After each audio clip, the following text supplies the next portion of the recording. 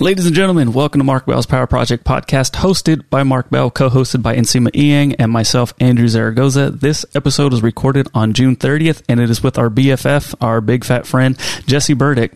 Jesse Burdick has been coaching athletes for tons of years. He and Mark trained together at Westside. So today we got deep into the Conjugate method. So if you've ever had any questions, or if you ever just wanted to know more, we literally break down the entire method, from squat, bench, and deadlift, accessory work, different tools that they can use in the gym, just all kinds of stuff. So really, any information that you guys are curious about, you'll probably hear it here on this episode. I'm really excited for you guys to check out today's episode, so I'm going to try to get out of the way as quick as possible. But you guys know we absolutely love Mind Bullet. We take it pretty much before every single podcast. It helps us get really get into the zone, helps us formulate our sentences a little bit better, helps us cognitively, helps us just be in a much better mood. And we really want you guys to experience that. So head over to mindbullet.com right now at checkout, enter promo code PowerProject for 20% off your order. And that's just for these single orders. So you guys can easily get the subscribe and ship type of setup. So you won't get 20% off of that, but you'll get 20% off any of the other orders. We really want you guys to see what this feels like. So again, head over to mindbullet.com at checkout, enter promo code PowerProject for 20% off your order. And yeah, that's it for me. So ladies and gentlemen, please enjoy this really informative, awesome episode about the Conjugate method, Westside barbell, powerlifting, all the good stuff with our boy, Jesse Burdick. All right, cool. So today we're talking about conjugal visits. Mm-hmm. Those are always fun. Oh no. The homie in the pen needs some help. I can't wait to visit you guys. Well, you keep leaving us. I know. It's not cool. Out here in Bodega. I'm stocked up though on Piedmontese. I got a lot of hot dogs and a lot of burgers. Prepping for being here for a bunch of days. Ate a bunch of hot dogs yesterday. You guys want a sick recipe, an amazing recipe? Let's hear it. So you take the hot dogs, cook them up whatever way you want to cook them up. You can boil hot dogs or you can cook them up in a pan. Then you chop them up and heat them up in a pan, and then throw cheese on top of them, and then throw some mustard on top of them. And it's like the most amazing damn thing ever. And if you wanted to go chili cheese dog, you can you can get more into it and make some chili, dump some of that on there. But it's amazing. Yeah, Mark straight ruined me. I was fasting for the day, and he walks in after I think it was a photo shoot, but photo shoots for Mark is basically just a hard ass workout. And he's just sitting there chomping away. I'm just like, oh man. And he's like, hey, you want to try one of the Piedmontese hot dogs? I'm like, yo, I've never actually tried them. Sure. Same. Dude, I'm addicted to them. Ruined me. I'm like, oh my God, they're so good. I really do need to put but the thing is, it's I hate straying away from the flat irons, because if I'm going to put it in this big order, I might just do all hot dogs just so I don't run out. I got a question for both of you guys. Uh-oh. When you cook a sausage, especially a hot dog, why does it get bigger? But when you cook a hamburger, it gets a lot smaller. Dude, that's a question you got to ask Jake. I have no idea. The riddle. You broke Nsima. Maybe no. It's probably if you boil it. Well, even if you fry it, does it still get bigger? Or only? Yeah, I think even if you cook it, even if you cook it on a grill, a hot dog will expand and get bigger. Mm-hmm. A sausage will expand and get bigger, all the way to the point where it will pop. But you could literally have 4. You could only fit maybe 3 hamburgers sometimes in a frying pan. Mm-hmm. But once they start to cook a little bit, you can fit an entire another hamburger in there. Mysteriously, I mean, I think it oxidizes or whatever, and some of the fat gets cooked off or something. Mm-hmm. But I don't understand why the hot dog gets bigger. Oh, okay. The eggplant effect. It has a casing. Right. So and that might fill up with heat. Exactly. Because inside is cooking and expanding into the casing. But if it had a casing, probably be the same thing. You're onto something. That sounds pretty good. That sounds like a pretty good theory. Because my rebuttal would be even if you were to chop the hot dog or the sausages and then fry those, they still plump up. They still turn into little almost like saucers. We need to get a doctor on here. Maybe Burdick will know. He's pretty fat. Actually, we should ask Burdick. Yeah. We should ask Burdick. Anywho, for more information. Burdick, he gave me his email, by the way, so I'll give you that. Okay, cool. Sorry about it. No worries. For more information on Piedmontese, please head over to Piedmontese.com. That's PIEDMONTESE.com. At checkout, enter promo code PowerProject for 25% off your order. And if your order is $99 or more, you get free 2-day shipping. What are we talking about today, y'all? Talking about some lifting. Talking about some power lifting. We don't talk about lifting anymore. This is a fitness podcast, and we don't even talk about that stuff. I know. I figured, for today we would dive into some, to some lifting stuff, some straight up, powerlifting stuff. Maybe even talk a little bit about the West Side method and how it's different from regular training. Maybe somebody that's listening has been doing some periodization for a while. Maybe they want to switch things up, or maybe somebody just wants to be more informed on some of the West Side stuff. We're going to get into talking about box squats, training with bands, training with chains. And I think Nsima, maybe he feels like he can't add that much to this conversation, but I think you can add a tremendous amount to this conversation, because I've seen you do box squats and I've seen you utilize some stuff from West Side. And then also I think it's also interesting. I don't really recall seeing you doing like a lot of speed work before, but you're an extremely explosive athlete that doesn't seem to lack speed. So it'd be interesting because I think that people sometimes they think, like, oh, you train this way and then you're going to get this training effect and this is the only way to do it. But there's certainly more ways to do it. Normally, if you make yourself stronger, especially relative to your body weight, then you'll be super explosive for your sport. If you just simply make yourself stronger, in most cases, sometimes you can go too far and make yourself strong, and maybe the word clumsy would kind of factor in there, where you're not moving as athletically as you once did, like I did to myself through years and years of powerlifting. I made myself, super tight to the point where it's, more difficult to even just do something as simple as like running or running sprints, because the hip flexors are tight, quads are tight. Things have really locked up. But I didn't train for sport. I trained for training. I trained for lifting, and so it was a little different. So I was willing to kind of make some of those sacrifices. So Nsima, have you utilized any type of speed training in your workouts as it pertains to like bench, squat, deadlift? And if you did, how did you utilize it? Well, I did, and I did it not using bands or chains. I did do some of that, but it wasn't nearly as much as like Smokey and you guys would be doing. All I would do is I would move the percentage down to maybe, let's say, 55, 65%. And with the same idea of when you are programming bands and chains, right? And you're doing doubles and triples, and I would just try to move it as fast as I could. But for example, on something like the squat, I wouldn't necessarily squat down fast. I would kind of squat down slowly and then explode out of the hole once I get to my bottom position.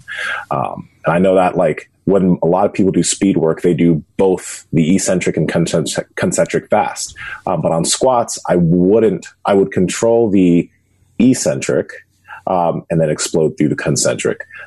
When I use speed work for deadlifts, I would still control the descent, but I would do the same type of percentages, same type of load, and I would just move as fast off the floor as possible.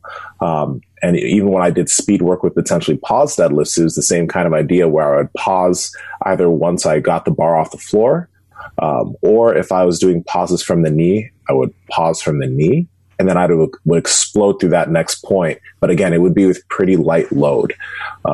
So I did do a lot of speed work, but the speed work I think it would have been obviously better if I maybe added some bands in, or maybe added some chains in. But to be perfectly honest, one of the main reasons I didn't was because some of the times I would train at other gyms, I'd just be too lazy to add the bands and chains onto the list. I would just be too lazy to add bands and chains.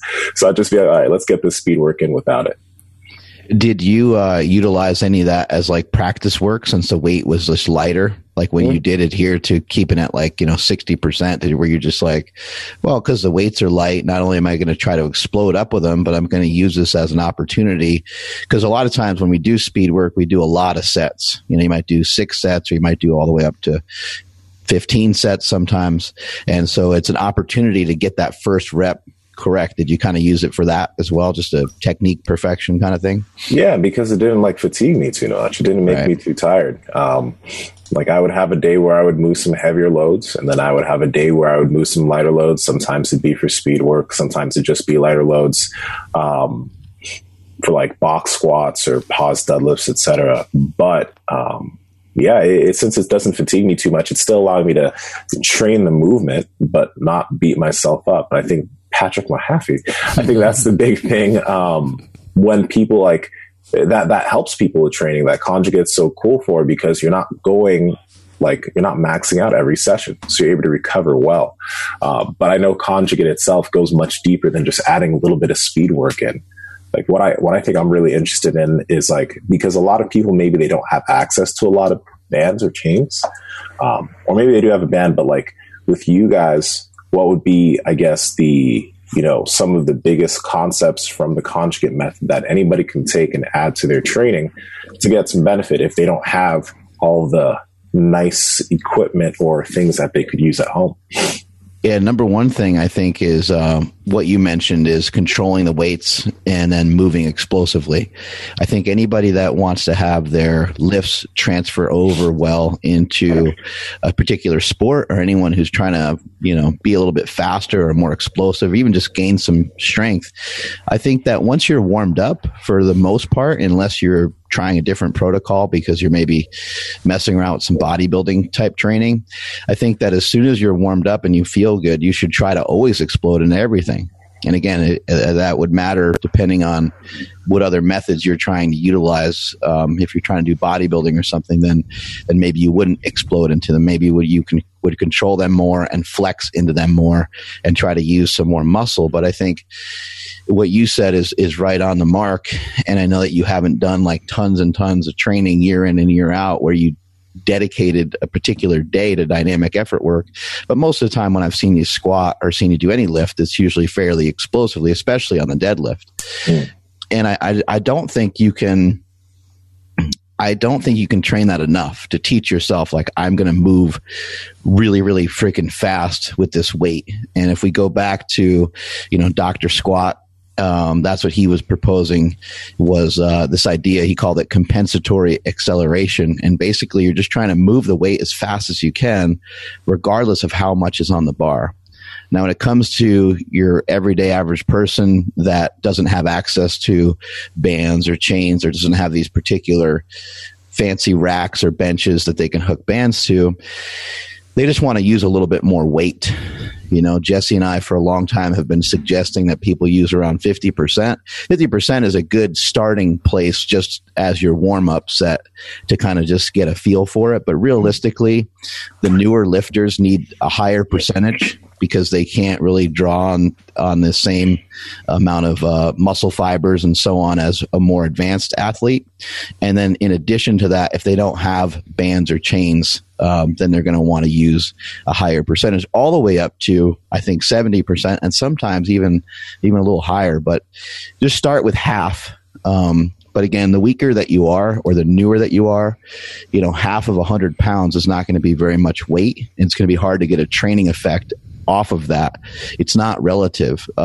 So you'll have to use a slightly higher percentage. You might have to use 65 or 70 pounds, which would be 65 or 70%. What's up, Burdick? Yo, boys, how are we? What you got for us over there, buddy? Coffee. Oh, hey. So we're talking about some dynamic effort work, some speed work, and Simu was just kind of asking, how somebody can implement it very easily, maybe if they don't have bands or chains. What are some of your thoughts? I would echo exactly what you said. I think that, I think a lot of it gets, the whole intent of each day gets a little bit lost on a lot of people, because people start to, again, use a lot more weight than maybe they should. And then they and by doing that, they therefore lower their speed, lower their reps, and lower their total overall volume. So it is important to kind of keep in mind that the 50 to 60% is there for a reason. And Mark can attest to this. If you truly go to Westside back in the day when they used to do their dynamic effort days, and I'm talking back in the day, it was a dogfight to get into the bench or get into the rack or get into the monolift. There was no rest. You basically tried to drown people in their own sweat because that's how fast you were moving. Now, if you look at things with people putting 2, 3, 4 bands on, chains on, and taking 10 minutes in between sets, it's blurred to the point where that's not dynamic effort work. So if we go way, way back and start looking at, what the root of everything was, those lower percentage, very low rest periods, and just higher volume, because your sets were 15, 20, and sometimes you wouldn't quit until somebody quit. And then you'd throw stuff in. Very, very bodybuilding style. You guys might not know this, but me and Burdick used to go to war every weekend on squats, and it was a fight. And I was like, actually, I could say it now. I was actually hoping that he died underneath the bar, because I'm like, I want something fucking horrible to happen to him, because I can't keep up. I can't figure out any other way. And I kept looking at him, and he kept looking at me, and I'm like, he's not going to stop. I'm like, he's fucking crazy. And we do set after set after set, and we're both ready to puke and hit the floor, looking all pale and just looking like we're going to die. But that's how you get the most out of dynamic effort work, is by doing I wish that he'd just sort of break stuff. his leg. But there are some people that I've seen writing conjugate programs where their dynamic effort work is 8 sets. That's almost like, why fucking bother, to me. Mm-hmm. Along with like the dynamic effort work, I think like years ago when I started like learning some stuff about programming, there was a trend within, I would say there was a trend within, I guess you would call it social media fitness or whatever, where they'd talk about Conjugate, but it'd always be like in a negative light. Like people would be like, Conjugate has all these unnecessary frills and all these things that you don't have to do to get stronger. And then as I started to learn about Conjugate more, when I heard stuff from yourself and from Mark, I was like, there's a lot of really good stuff here. And I think that the reason why people discount Conjugate is just because there is a lot of stuff, but there's also just a lot of stuff to try to understand. It's like there's more aspects to it than more people than most people want to even really try to like get the hang of, like dynamic effort days, and just like how to like max effort days and all the different types of movements that Conjugate uses versus other types of programming. I think other types of programming, like you'll work with a SBD, you'll work with some simple accessories, and you'll move on. But Conjugate, there seems to be so many different types of accessories that you guys work with and try to improve upon week by week that it's just like, it's hard for an individual to try to keep track of. Yeah, it can be complicated. And I think that's also, why, well, first of all, Conjugate got on social media what it fucking deserves. Because before you were on social media, way, way back when, anyone who didn't do Conjugate or questioned Conjugate got attacked. Like, you're stupid, Westside's the only way, blah, blah, blah. They got literally attacked. So they got their comeuppance when it came around, and more people got on there, and other people got strong without using Conjugate. So, they got kind of what they got there. And there's 2 people that come in mind that led that kind of anti-Conjugate brigade. And if you really think about it, those are people who had a whole bunch of business to make and a lot of money to make off of trashing Conjugate. And they did that, and that was really unfortunate, because to go out there and market yourself by picking a fight with somebody, is never a great way to do things, in my opinion. It's an uneducated way to do things. But Conjugate kind of deserved it, because I've watched the whole evolution, and it's something that should not have been said earlier. People are too cocky about it, and then they kind of got trashed. But at the base of things, this started as a Russian Olympic lifting program. There was no bands. There was no chains. There was hardly any movements. The reason why there are so many movements is because the Russian coaches were trying to break down the lifts and start attacking their lifters' weak point. And Louis kind of took that idea and just spread it out. And then you sprinkle in a little bit of ADD and a little bit of new stuff and some, machines and some stuff from there. And then your toolbox opens up from, 7 exercises to 47 exercises. But you don't need 47 exercises in order to get strong. I think anyone who doesn't understand that at this point really needs to read a book or two. But just like everything, you can complicate the hell out of things, but you don't have to as well. Jesse, can you explain what a conjugate split would be for case lifters that just have no experience with it? Sure. So dynamic effort conjugate program is going to basically be based around 3 kind of days: a max effort day, 1 lower, 1 upper, where again you're working towards some sort of heavy set. That can be multiple sets, or that can be 1 set. I think that's where a lot of people get tripped up on the max effort stuff. Well, how many sets? Like, I don't care. Just go until you can't go anymore, and that's your top set. Yeah. Dynamic effort days, 1 upper, 1 lower, and that's pretty much it. And then all the accessory stuff kind of falls underneath the rep effort or the jacked and tan effort method, if you will. So usually you're going to have 4 days, 2 upper, 2 lower, 1 heavy, and 1 speed or dynamic each week. And again, if we go all the way back and we start to really do some reading and look at things, aerobic conditioning, specifically sled dragging, was enormously important in the conjugate program. So that again is something that's kind of completely lost on a lot of people, where people are just rolling into the gym and starting going bar quarter plate, et cetera. And then they kind of move on. So, you can ask Mark how many sled trips he took around West Side, how many both Mark and I did at Diablo. I mean, it was half an hour before we even got into the gym. So there's a lot of things that kind of got lost. And it's something that anyone who actually really understands and knows just fitness in general, how important, any sort of aerobic conditioning is. So that's always been a big part of conjugate, but it's not sexy. No one wants to hear you say that. And even if you did, no one's going to listen to you anyways. I mean, again, Mark can attest to how many times Louis told all those fat slobs about, they should be doing some more conditioning or doing some sled dragging, or, hey, come in on your off days, and they never do it. And then, they end up being 350 pounds and they have some sort of a stroke or a heart attack or a health scare. And they're like, man, powerlifting is so unhealthy. Like, well, yes and no. It's, there's always a little bit of a give and take.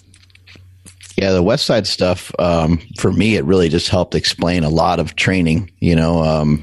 Everything else made sense kind of off of the back of understanding West Side, understanding the information that Dave Tate put out there. Dave Tate was really pivotal in getting the message out there, because he talked a lot about how to actually really run the program and what it looks like when you're actually doing it. And he talked about like indicator lifts. There would be certain lifts that you would do and you would learn from those lifts, and you'd be like, I actually think that lift in particular, it's hard to really know. It's hard to know for sure. But you would say like, oh, I think that safety squat bar, I actually think that is responsible for making my back stronger on my deadlifts, because it's the only thing that's changed in my training, and everything else is pretty cemented in there. And in some cases, somebody's like, I'm even deadlifting less often, and the deadlift is going up, and I think it's because of that bar. Well, now you have that bar as an indicator lift, and as that goes up, you're probably going to see progression somewhere else. And then the same thing, with bench pressing, the same thing with all the other movements. We take variations of those movements, a board press, a floor press, variations of deadlifts, and then you start to see a lift go up, and you're like, I think that's actually really helping. And to speak about what Burdick was talking about, guys ending up weighing, a crazy amount of weight and being unhealthy. Yeah, Louis was always a huge proponent of getting a lot of work done in a short period of time. He wanted workouts for the most part, which later became impossible because guys started to squat 1,200 pounds and stuff, but he wanted workouts to take about 45 minutes. And he was really into multiple workouts. He wanted you to work out, 12 times a day. I remember when I first met him, and in the first seminar I went to, he's like, you need to be training like 8 or 9 times a day. And I'm thinking, shit, man, there's only 7 days in a week. I don't know how I'm going to, I don't know if this old man knows this, but I don't know how I'm going to make this work. But he just meant like, get in there and do, 1 or 2 things. And even with the main workout, he wasn't scared to have the main workout be just 2 or 3 exercises. And when you would look at what Louis would recommend or suggest, I mean, it would be extremely rare. Maybe on an upper body day, you might have 6 exercises, but most lower body workouts, it's like you're going to box squat, you're going to do glute ham raises, you're going to do reverse hyper, and then you might do some sort of movement for abs, and you're done. You're out. The hard part was squatting, and that was pretty much it. But yeah, super labor intensive on like the assistance exercises and stuff like that to really try to build up not only hypertrophy but conditioning and using low amounts of rest in between those sets. Is Conjugate responsible for all of the specialty bars that we have? I think for some part, yes. But I mean, there was a lot of, safety squat bar was not invented by Louis. Camered bar, again, wasn't necessarily invented by Lou. I think the specialty bars were, something that people needed because they wanted to squat, but they had poor shoulder mobility or they couldn't get underneath there, or they figured out that they just couldn't squat with a straight bar all the time. That's where Louis was a genius. Louis was a genius with that stuff because he wasn't like, hey, you need this bar to do my program. Right. He said, you need this bar because what happens if you injure your shoulder or you hurt your pec or all these common injuries that powerlifters ran into. So he was really smart with how he kind of advertised that and how he presented it to people. And I mean, he doesn't get enough credit as far as the increase in bench pressing in powerlifting because of him introducing and really pushing to the forefront all the specialty bars. Because if it wasn't for that, I don't know if people's shoulders would be able to hang in the way that they did through all the, through everything. I mean, if we just talk about Mark when he was benching at his best, I mean, he could barely get under a straight bar at those days as well. So, I mean, if it wasn't a safety bar, it was a Camered bar, or it was nothing. What do you think, since we're talking about this, because a lot of people are now setting up home gyms, and some gyms are starting to close again because of some stuff that's happening. Yeah. Yes. So if somebody's trying to set up a home gym and they want to get just a very few amount of specialty bars, maybe for bench press, maybe for squat, what do you think would be the main bars that they should invest their money in that they can get the most bang for their buck to start applying some of the stuff you guys are talking about? In my opinion, I would probably, again, if, I always tell people to go on Craigslist because you're going to find a lot of people who are kind of selling some stuff. But if money is an issue, the first thing I would probably get would be some sort of a Buffalo or a Duffalo bar. The reason is you can use that for bench press and squat. And it's very comfortable, and you can use that without any real negative repercussions. It translates to a straight bar really, really easily. Like there's not much of a learning curve. It should sit the same way, and you should be able to move with it the same way on your back. And then after that, I would probably say a safety squat bar and or Duffin's transformer bar. And again, only because that's going to take the place of a lot of different bars. Transformer bar, you can move it all sorts up and down, and you can, make it feel like a front squat, make it kind of, a safety bar, and then some other stuff there. So I would try and look for, especially for garage gym people, bang for your buck. This thing needs to be able to be used on multiple different levels for multiple different things. Mm-hmm. Something like the safety bar is awesome, but you can only squat with it or, do some good mornings with it. Same thing with a giant Camered bar or a Camered bar. Maybe you can do some pressing with it here and there, but you're limiting yourself when you buy those bars.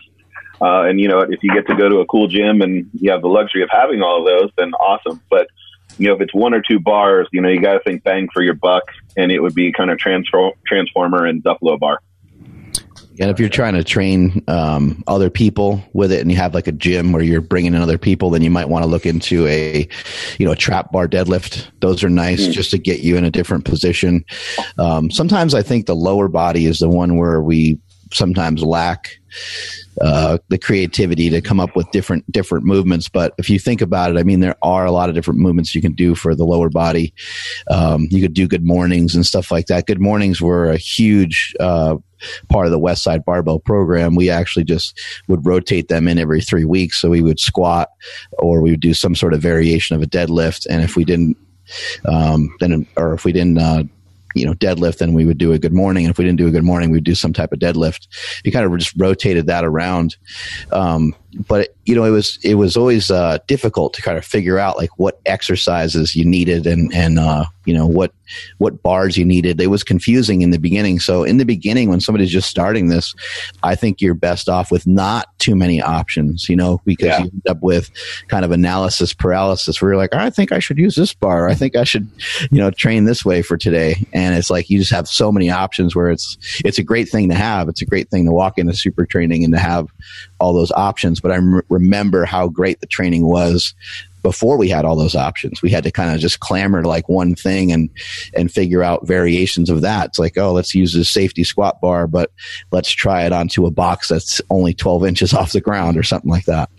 So for the newer lifters, or maybe just somebody who's never trained with bands and chains, can you guys explain how using bands and chains can essentially condition a lifter to like get stronger, to like really feel what it's like to have 315 at the top of a bench or that sort of thing? Because I know a lot of people will see like, oh, you kind of bench 315, but with chains, like you didn't, like there's an asterisk there. So can you explain how that can condition somebody to become stronger? So the term that everyone's going to kind of hear thrown around with bands and chains is accommodating resistance. And the whole idea is the weight is going to be heavier at the top of a lift, whether it's the lockout or the lockout of a squat or the lockout of a deadlift, and lighter at the bottom. And the whole idea is it's going to let you develop speed in a lift, and also allow you to be, you're going to be weakest in the hole at the squat, the start of a deadlift, and when the bench is at your chest. So it's going to get heavier as you kind of go. So it's going to allow you to fight through some more weight. And then on top of that, what you're kind of talking about is kind of what Louis called the future method, where you're going to start to condition your body to understand what 315 feels like in your hands. It may not be 315 on the bar because there's other stuff on there, but in your central nervous system, it's going to read like, oh, hey, this is heavier. And then also on top of that, when you're bringing the bar down, so I mean, we'll scoot deadlift over here for a second, but as you're bringing, the bar down, squat or bench, you're actually loading into your muscles more weight than you think is kind of on the bar, which is therefore going to allow you to produce more force as you kind of go through the motion. That's one of my pet peeves, where it's just like, if you didn't bench 315, if 315 isn't on the bar. And something that Mark and I always talked about is it's like, don't put it was this with this. It's just like, no, it's 225 with a red band, and that's just it. So that's kind of a pet peeve for me. But it does help. It really does help people kind of get over, because like it or not, there's a huge mental side to lifting. And people see 3 plates on the bar, sometimes they freak the fuck out. And if you can get that feel for that weight and get people comfortable with that weight and comfortable being uncomfortable, when the time comes, they should be able to kind of execute it without really having a second thought, because it doesn't register as an oh shit moment for those people. I think people had a hard time extracting out the information from West Side Barbell. Rightfully a lot of so, times, though, right? Yeah, a lot of times because of some of the stuff we're bringing up here, it's like it can get a little bit confusing. It doesn't have to be. There's bench, squat, deadlift, and then what is West Side really trying to do is trying to have you focus in on your weak points. You bring those up and you become strong. But I think that maybe people were viewing Louis as like a crazy old man, and then in addition to that, I think that people were also putting him in a particular category because the lifters use gear and they're open about their use of performance enhancing drugs. And so I think those two things combined, the fact that they were in powerlifting gear when the raw movement came to be, I think much like somebody might have a hard time extrapolating great information from a Tony Robbins because they just don't like his vibe. They don't understand that there could be really valuable things in there. Just like you might listen to a preacher or something and you're not religious, but you might be missing the point that there's some really amazing information that you can extract from this individual. Who cares, what some of their beliefs are, what some of their other things are. You can still extract great information. And Jesse and I, going around doing seminars and we did a lot of powerlifting certification courses for CrossFit and things like that. Getting around to that community and getting around to see so many different individuals and see so many different people over the years, we just learned, hey, look, man, you can learn from anybody. And I think that Jesse and I grew tremendously at that time because now we weren't working with the average power lifter. We were working with, somebody that looked a lot different, somebody that might have weighed 160 pounds, that was trying to get, better times, and they were trying to become more fit, along with they wanted a cool squat. They wanted a 405 squat and things like that. But once we started to see how well it worked for those individuals, it started to even make more sense to us and started to be even easier to utilize for people. And then Jesse went on and over the years has coached pretty much every single sport you can think of, but a lot of baseball players. And I think a misinterpretation of the West Side method is that it's for strength and that it's for powerlifting. I think it's actually better for other sports than it even is for powerlifting. I think it can work really well for powerlifting, but I think that most people who have the most success using West Side sprinkle in some type of periodization or sprinkle in the regular exercises more often when they're raw powerlifters. Because we're asked to squat, bench, and deadlift. That's our job. That's what we get, quote unquote, paid for. That's how we make our money, so to speak, right? That's how you get judged is you bench, squat, and deadlift, right? But if you're a baseball player, no one's judging your squat. No one's judging your deadlift. And so that's where the variation becomes huge. It's like, oh, I'm a Brazilian jiu-jitsu practitioner. So it doesn't really matter 100% whether I went 4 inches deep on my squat because I'm competing in a particular federation or whatever it might be. Now it's like we can bring in it's like, hey, let's just get your hips to be strong. Let's see your hips move real well. Let's get you out wide on a box squat, and let's have you do a bunch of dynamic work to where you're moving quickly, moving fast, and we're not really breaking down too much. We're not really hurting you much. You're not going to be super West Side stuff. A lot of times you don't get super sore from it.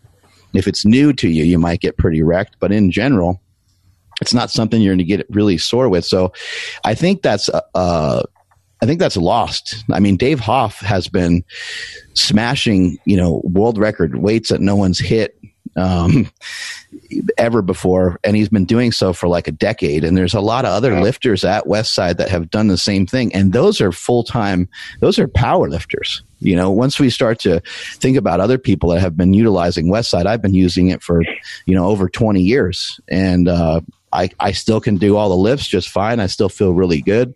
Anytime I want to kick it up a notch and lift a little bit more weight, I still think at any time I can bench 500 pounds if I just, put my mind to it and start feeling like doing it again. So I think it's amazing for like longevity and for sport.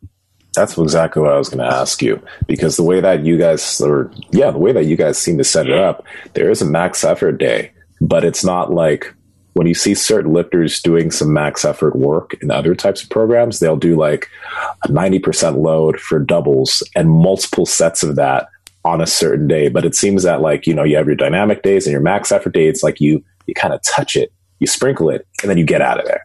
Is that one of the reasons why, like, I guess it can be so good for longevity? I would agree. I think so. I think, the cool thing with powerlifting is, it's just throw some weight on the bar. And, if you do play in 90% plus, you're just going to get stronger, period. But how long can you do that? What's your stress level? How old are you? There's a lot of other factors that can kind of come into you being able to do repeated 90% lifts on a day and then be able to recover and have any sort of a day, whether it's 24 or 48 hours later. And, you know, I would always challenge people like, okay, cool. You just did 6 reps of 90% plus. That's awesome. How do they look? Did they look good? Like if your first 90% effort looks like dog shit, why are you going to do 5 more? Well, because the program said, like, okay. That's kind of the cool thing with the setup of Conjugate for me, is that it really explains the intent of each day. It's go until you don't have anything left. Should probably leave maybe 1 in the tank. But if you go up to, if you get to 85% and it looks awful, see you, man. I'm out of here. That's good. Don't go anymore, because the risk to reward ratio just starts to get way out of whack. And then this is how people get hurt. They repeatedly get hurt and go from there. And then with the dynamic effort day, you know, it's just it's clear. It's like, look, we're going to learn how to produce force with perfect form, and we're going to get a ton of volume in, and it's going to be fast, and you guys should be exhausted by the time you're out of here. I think, you know, someone like Mark, myself, someone like Matt Wenning, you know, Greg Kenora have been using the Conjugate method for an extremely long time. And I think personally, the guy who does it the best is Eric Cressy, who you guys may or may not know, but he is the premier baseball trainer in the world at this point. And he just had a question asked about, you know, the Conjugate system for baseball players. And he kind of had the same answer that Mark and I had, is like, look, every program that I've written for the past 25 years has been Conjugate influenced. It's a great program because you can move things in and out, and you can focus on certain things. And for sport, you need to be able to do all these things. In powerlifting, you only need to be strong, so you can just do 90% stuff. But in a sport, you need to be able to be fast, you need to be explosive, you need to be strong, change direction, absorb force, produce force, you know, all these things, be aerobic and anaerobically conditioned, and do it all at the same time. If you're looking at a block method or something else, you may be higher or lower on one as you kind of go along, as you make your way towards a goal. But with Conjugate, it all kind of happens at the same time. And that's why some of those max effort lifts may not be as gym impressive or as impressive for the grams as it is. So, you know, for sport, I think it's a great way to, you know, sprinkle in anything and everything and all the qualities of fitness that you need in order to be good for your sport. But the question always kind of gets screwed up where it's like, is Conjugate good for sport? Yes. Is Westside barbell method good for sport? And the answer is no. Yeah. That's for powerlifting. Okay. Yeah, Jesse, I don't think I know I don't know, but like, I don't think we ever got your story about how you found yourself at Westside Barbell. So in college as a baseball player, somewhere around my sophomore year, I found the internet, and I found a lot of stuff about working out, and I wanted to be bigger and I wanted to be stronger. So naturally, you know, I started to do a bunch of bodybuilding, and it just so happened that the strength and conditioning coach at my school was a guy named Paul Childress, who was the all-time world record holder squat and total in the 308 class at that moment in time.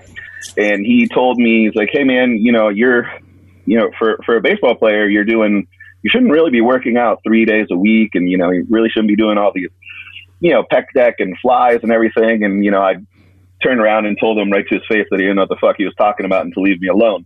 And then about like 2 years later, I realized who he was and, you know, the knowledge that he had. And I came crawling back to him and, you know, asked him to forgive me and to help me out, to help me kind of learn. And to his credit, you know, Paul's an awesome person. And he was just like, yeah, I'll help you out. And like for the first couple of weeks, I mean, he just fucking buried me, just completely buried me. He made me hurt so bad. So that was kind of my penance for calling him out on it. But, you know, he started to teach me, you know, the intricacies of the program. And, you know, Paul Childress has also been training, you know, NFL, NHL, Major League Baseball guys for 30 years at this point, maybe even longer. One of the smarter people that I know. So I had a really, really good mentor in kind of understanding the program. And what was extra special about Paul was he had a direct line to Louis. He was one of Louis's favorite people of all time. And I really do think it's because of how intelligent Paul was. So when I ended up moving out to California, my network of powerlifters was actually pretty vast, and I was able to go ahead and, reach out to people. And whenever I would be able to go back home to visit my family in Pennsylvania, I would always end up spending, 3-4 days at Westside. And, it was because of Paul, but introducing me to Louis, Dave, and Jim. But also, more than anything, I just kind of had the audacity to, I was one of those people, and Mark was one of those people where back in the day Louis would put his name, his phone number, and his address at the bottom of all of his articles. So one day I was just like, I wonder if he'll actually answer, if this is him or if this is the gym or what is this? I called him and, hello, like, is this Louis Simmons? He's like, Westside. Yep. Westside. And I was just like, I was thrown back because I didn't expect it. And he was unbelievably gracious with his time. And, we developed a relationship over, 5-10 years. And whenever I was in town, he'd welcome me in and he'd take me out. And, I got to know Doris, and it was amazing because, and all because I told my original strength and conditioning coach that he didn't know what the fuck he was talking about. That's amazing. Go ahead. Yeah, I was curious more because one of the things that I don't know if it came from Conjugate, but I know that I initially learned about all of the benefits because of Conjugate was the box squat and all like the different one thing I noticed was that I didn't even realize during the box squat a lot of guys would switch up their foot position. And I was like, why are you in the middle of a session switching where your feet are on this squat that you're doing? So I think the box squat's so cool because, again, like I mentioned, something easy that people can add into their home gym and add an aspect of Conjugate into their program is the box squat and the different variations that come with it. So I want to ask you guys, why, what would be the main benefits of that for lifters? And then how can they, what kind of variations can they do with that box squat to enhance it for their strength? Box squat, as far as I know, and it may date back even further than this, but it came from a gym called Westside Barbell, which was in Culver City, California. And the guy's name was Ed West. So I think he called it Westside because of his last name. And they did box squats really often. My understanding is they would box squat 3 times a week, and they just got tremendously strong from that. And they recognized not only were they getting strong, but they were able to recover from their workouts because it just didn't have that, that reversal strength that's required of a regular squat, but they were still getting strong when they went to a regular squat. So they just kept using it more and more and more. And I think when Louis brought it into his program, I think he maybe thought 3 times a week was a little excessive. And so he brought it back down to 1 or 2, depending on what the week called for. But I think one of the massive benefits of a box squat is it allows you to train in a position that you otherwise would just have a lot of difficulty in getting into without the box there. Now, sometimes that can be a crutch because, if you're trying to be a power lifter, then you better know how to squat. You need to learn how to actually do the movement itself. But and people can argue with me on this point, but this is my opinion. I think a box is the best way to teach someone how to squat. It just works really well universally because most people struggle with having good movement patterns, and most people are going to kind of lean forward at the torso because they got tight hips or something like that. A box squat, you can take anybody and you can have them perform a very upright lift, a very upright squat on a box, just as long as the box is high enough for them. And as long as their feet aren't too far apart, you can really get it figured out. And the way that Jesse and I used to teach it is we would start people sitting on the box or sitting on a chair. And we'd say, okay, get up from there. Then we would kind of make some corrections. We'd have some error correction right from that point. We'd say, okay, kick your feet, towards me a little bit more away from the chair so that your shins are straight up and down. And they would do that. And then they're like, how the hell do I get up from here? And we're like, exactly. It becomes pretty damn challenging. You have to kind of force your knees out. You got to arch your back. You have to basically do all these things that you otherwise would have to do in a squat if you knew how to squat. So it kind of almost it almost like forces you to squat better in some weird way. And then over a period of time, you can bring that box height down as somebody gets used to it. The different foot positions that you mentioned, that's a really great observation. I remember for many, many years, people would say, oh, when you play sports, your feet aren't really that wide. But it's like, I beg someone listening to this right now to show me a sport where your feet are really close together. Think about sprawling. Think about trying to take someone down, like in a fight or in jiu-jitsu. How often do your feet end up really far apart? Think about somebody that's not great at power cleans, but is still pretty strong. How far apart their feet end up. Think about a baseball player throwing a ball from third base to first base. How wide they get. Think about a baseball player stepping into a pitch and smacking the ball as hard as they can. Think about a quarterback throwing a 60-yard touchdown pass. Their feet aren't tied together. Their feet are going to be really opened up. Think about changing direction, playing tennis, just any sport. I mean, you're going to have. Now, I'm not a fan, and neither is Jesse necessarily, of like saying, "Hey, like that happens on the field, so let's add a bunch of weight to that and let's bring it in house and bring it into the gym." However, I do think it's applicable, and I do think it helps a lot. And so that's kind of the reason for some of the different foot position, is just to try to work some weak areas and try to bring some of those areas up. I would say that for a lot of people that I've helped over the years, having them squat wider, like wider to the point where they're super uncomfortable, has almost always been of benefit. However, you do need to be a little cautious. You can tweak somebody if they're not used to those new positions. Even being out an inch on each side can really be a weird experience if you're not used to it. But I think it can help a lot of people. And most of the time, what we've noticed is it helps people even when they bring their stance back in. Since kind of bringing your stance back in, you're just less exposed. You're keeping everything a little bit more compact.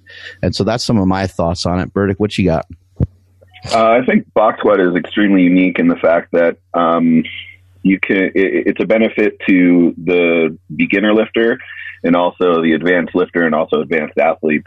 And I think the real reason, just kind of building on what Mark talked about, is the fact that it really teaches true hip extension. So, I mean, in order to, get yourself here and be able to kind of come through, very, very few people are able to kind of push their hips back, or they're comfortable doing that, or they understand how to do that. So you're thinking about the squat, you think about the deadlift, you think about any athletic move, it's always, going to be predicated upon hip extension. And I think it really teaches that. And I think it's a great way to teach beginners, and you can vary it for so many people, whether it's, the elderly population or a really big population or, advanced athletes. Everybody can kind of benefit from this. And it's also one of those things where, like Mark touched upon, it's not going to have such an eccentric load to it where it's going to just smash you and make you super sore, which, if you're dealing with populations other than powerlifters, sometimes those people don't want to be that sore, and they shouldn't be that sore, especially if they have to go perform on a field somewhere. So I think it's extremely beneficial in those terms. And I think just like anything that we talk about, it's kind of got a bad rap for reasons other than what it was intended for. It was intended to kind of be a break from free squatting, to allow you to be able to squat more weight and to a certain point for people who are having depth problems or whatever. And then it got blurred to the point of only box squat, and then only box squat wide, only box squat with your feet turned super, super wide out. And that's the only way to do it. There's so many different ways to do the box squat and benefit from it. But people forget that, again, because it's West Side or die. You know what I mean? The West Side program calls for this, and if that's not it, it's not a box squat, so it's fucking dumb. And there couldn't be anything further from the truth. There's so many benefits from box squatting. And I think it's one of those things where, again, Conjugate, you kind of get what, your comeuppance for, yelling on the internet first. But I really do think, when people actually sit down and think about it, they're like, oh, yeah, I see the benefit of it. It can really be a help more than necessarily a hindrance, where, some people were saying that, even, still to this day. We got our buddy, Dr. Sean Baker, who still utilizes box squats, and he'll do, 315 for sets of like 30 reps. He can squat, 5 plates for a handful of reps as well. And he's into his 50s. And he's also like 6'5" or 6'6", so some athletes, when you start to deal with athletes of a high level, they're not usually short. They're usually pretty tall. And a squat gets to be pretty confusing. You start to see someone like a LeBron James try to squat, and it's like, man, that's a lot of body to try to organize. And, people they criticize and they say, oh man, that's a crappy squat. But it's like, well, you don't really know what it's like to be 6'8", you know what I mean? And to try to get all those body parts heading in the right direction. I remember Kobe Bryant used to do box squats. I remember seeing him at Gold's Gym. He had a trainer that was really big into the West Side method, and Kobe was on some commercials using like bands and chains and reverse hyper and those different things. But I think, with the bigger athletes, taller athletes, it's a no-brainer to try to get them to squat onto a box that's, maybe even slightly above parallel, just for their own health, but they can still train their legs really well. I know the end goal would change this answer, but let's just say for a competitive athlete in powerlifting, how often would that athlete want to mix in box squats to normal squats? That's going to depend on a lot of things, but if he's someone who's asking my advice, I would say that, I try and switch up. We have a max effort box squat once a month. We have a max effort free squat once a month. And on our dynamic days, we'll squat to a box for 2 weeks, and then we'll squat free for 2 weeks. Ooh. I think that, again, because of how lost, and I'm certainly guilty of it too, people got on making sure you're box squatting all the time. A lot of people, specifically following Conjugate, forgot how to squat without a box. And, they get down to parallel and they have no balance, and they don't understand what to do because they don't have that box to push off of. So I would say rotating it, every other max effort squat or every kind of third max effort squat, and, rotating between a free and a box squat on your dynamic effort days. I think that's not going to overload either one. You can recover from all of it. And it's just enough variance that, it stays fun and cool in your head. If you're not required to do a squat, because you're not going to do a competition, right. Then I really would advise that you pretty much just do them all the time. Especially if you have any sort of injuries, you got like some knee tendonitis or something's bothering you.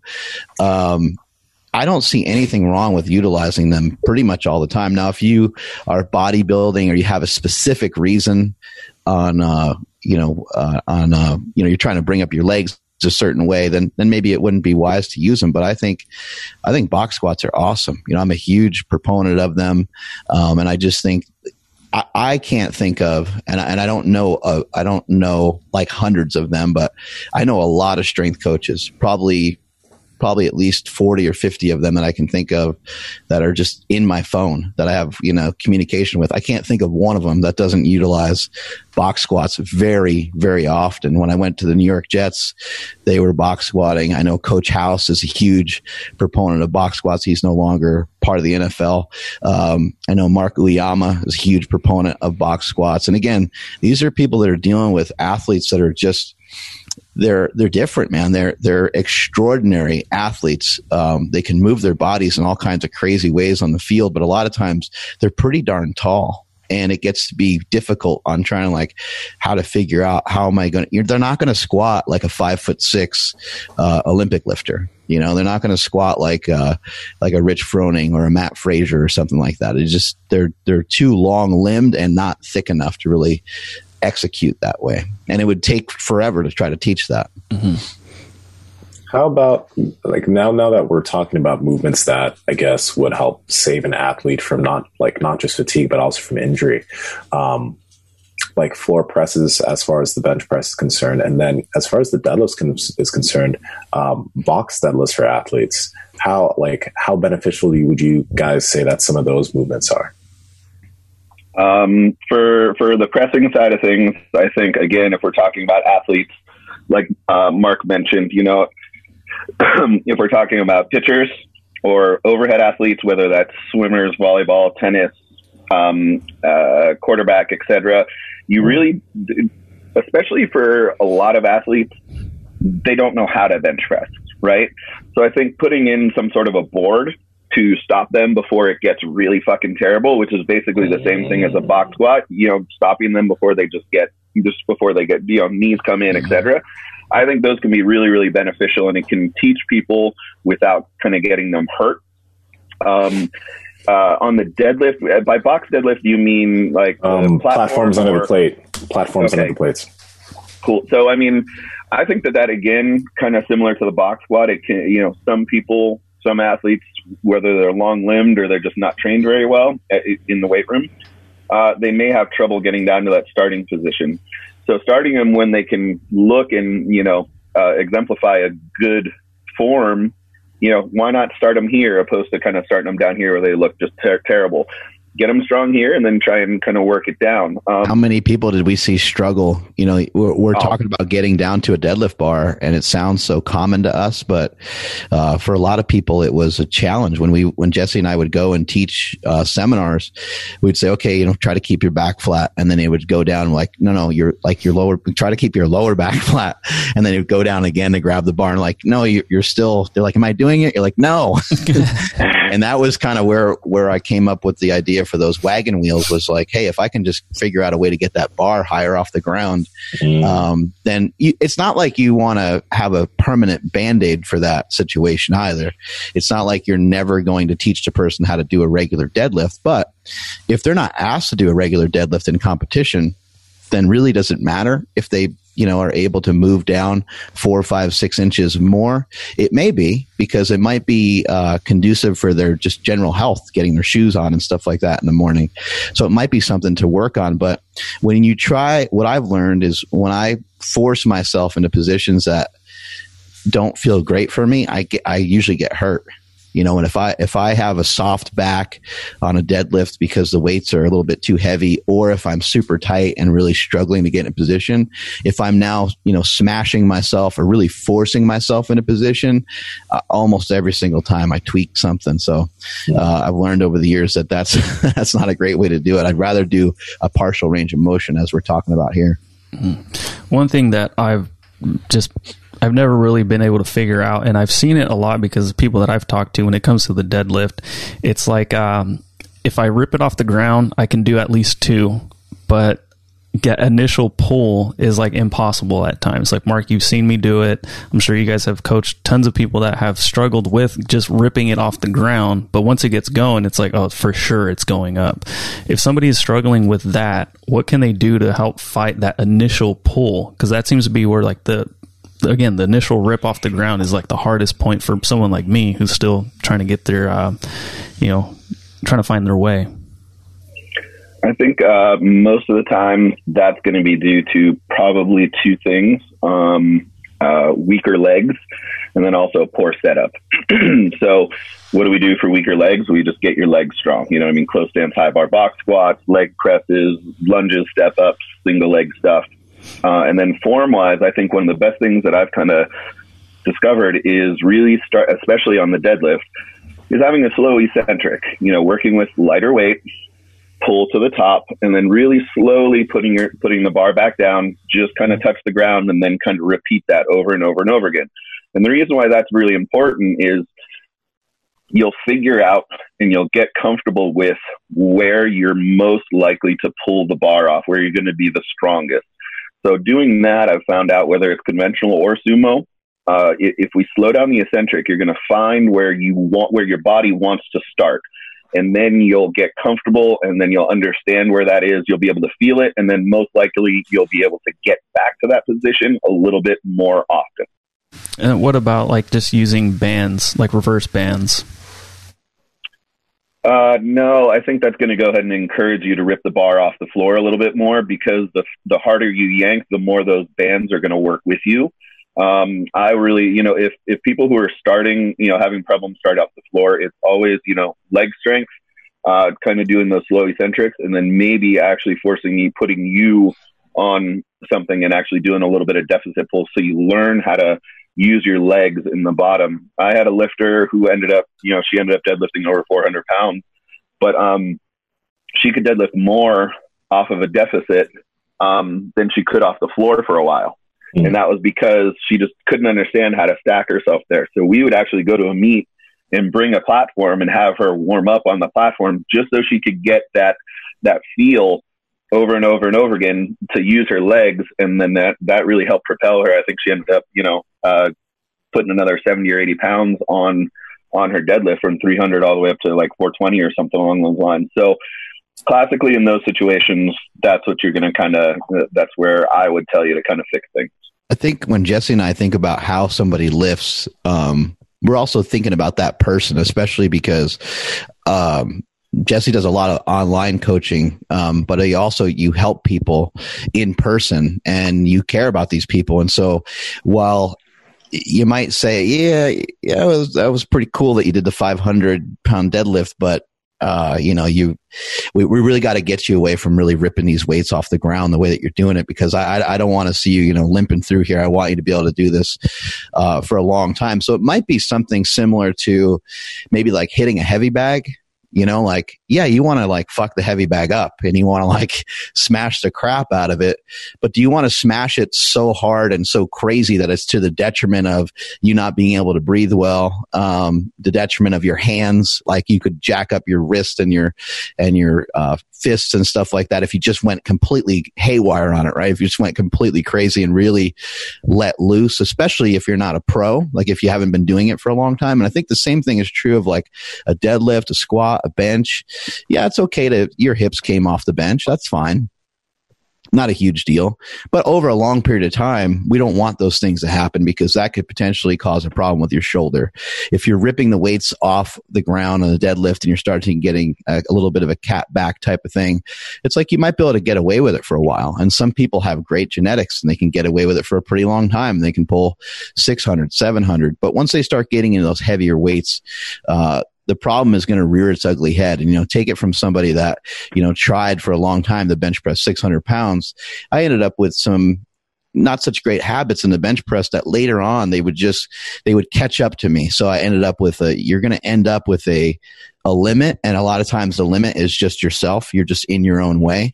And so you have to really constantly try to examine, how are we going about doing this lift? Because if you can figure out the most optimal way, you should be able to, for a long period of time, make a lot of progress and not get all jacked up.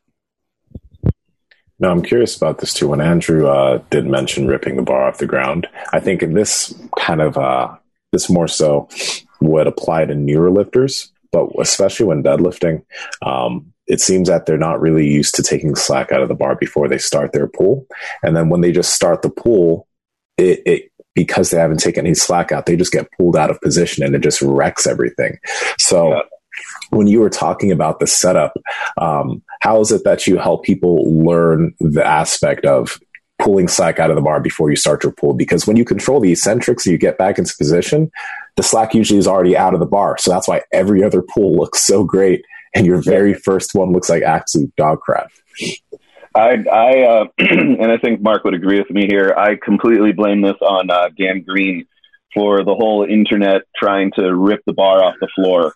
But what's amazing about someone like him, someone like Kaylor, someone like Jeremy, these people yank the bar and they actually pull themselves into position, where everyone else in the world yanks on the bar and pulls themselves out of position. And the reason that they can do it and you can't is because your name ain't Dan Green, you ain't Kaylor Woolham, you're not Jeremy Avila.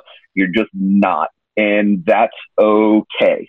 You can still deadlift a lot. You can still be very successful. What Mark and I used to think about and what we used to teach is, you have a collar of the plates. And if you actually pull, you should actually hear a little tink or a little bit of a click. Mm-hmm. And that is telling you that you have a little bit of that slack out of the bar. And then you kind of come back and then you can kind of start your process. And we would always video people who would yank the bar off and they would get into this weird position, and the bar wouldn't actually move until their hips were here. So they would be starting here. So a couple of things we would do is listen, try and get that slack out of that bar. And if they couldn't really feel it, listen for, kind of that feedback.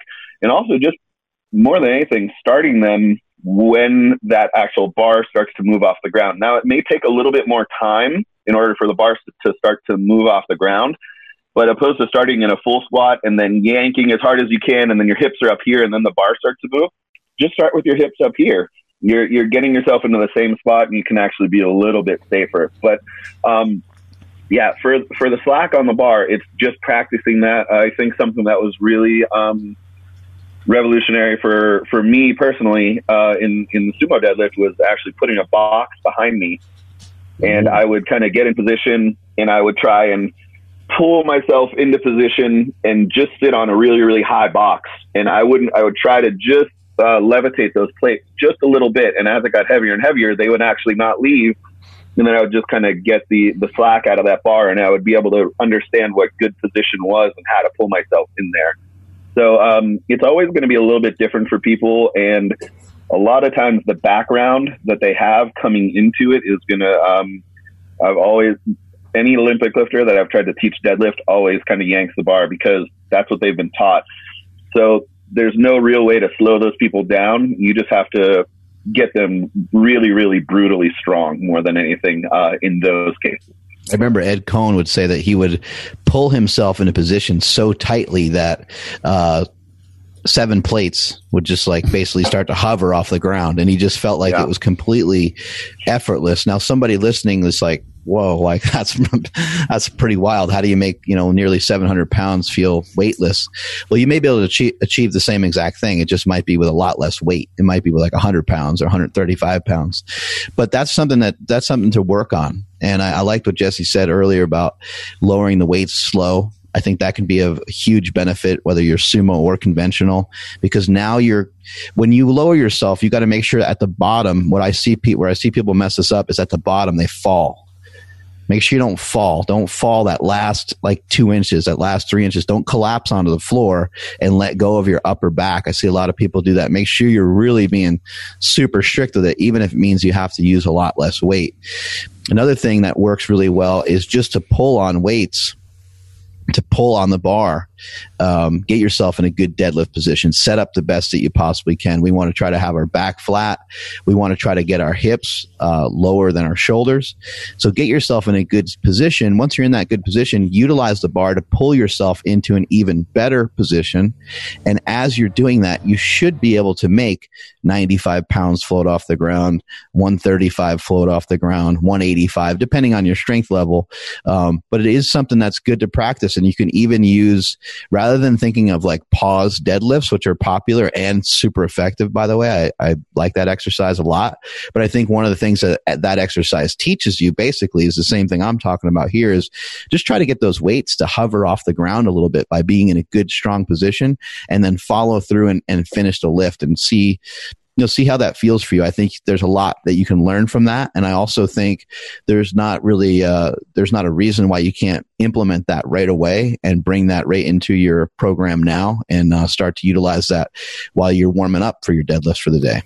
Yeah. Is there like slack at one plate? Is there anything there, or should somebody just start focusing? There is, yeah, because, just logistically, the plate itself has to be, especially if it's a metal plate. Now, if it's a bumper plate, it might not make the same noise, but the hole has to be bigger than the actual sleeve of the bar, right, for this whole thing to work out the correct way. So when you slide it on, you'll notice that there's some slack there, right? There's some give, there's some room in there, and that's the noise that you're going to end up hearing. Is you're going to end up hearing kind of the metal on metal, the collar, and also what's inside of the plate. And so, yeah, you can pull that slack out of there. And sometimes if you have really thin plates, skinny plates, they will go from kind of being like sagged, like outward or inward, to being completely erect, so to speak. Hey I now. think that what Andrew mentioned there is really, it really helps a lot, because when you see athletes like,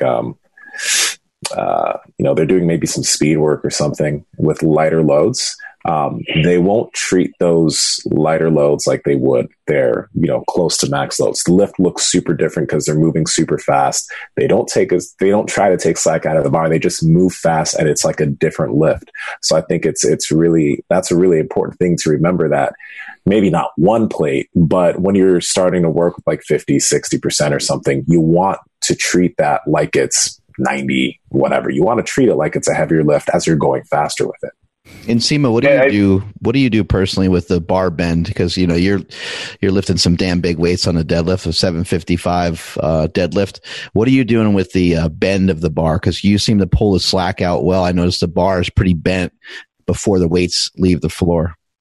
The bar bend. I don't. What do you mean exactly? Like, how do you actualize your start position?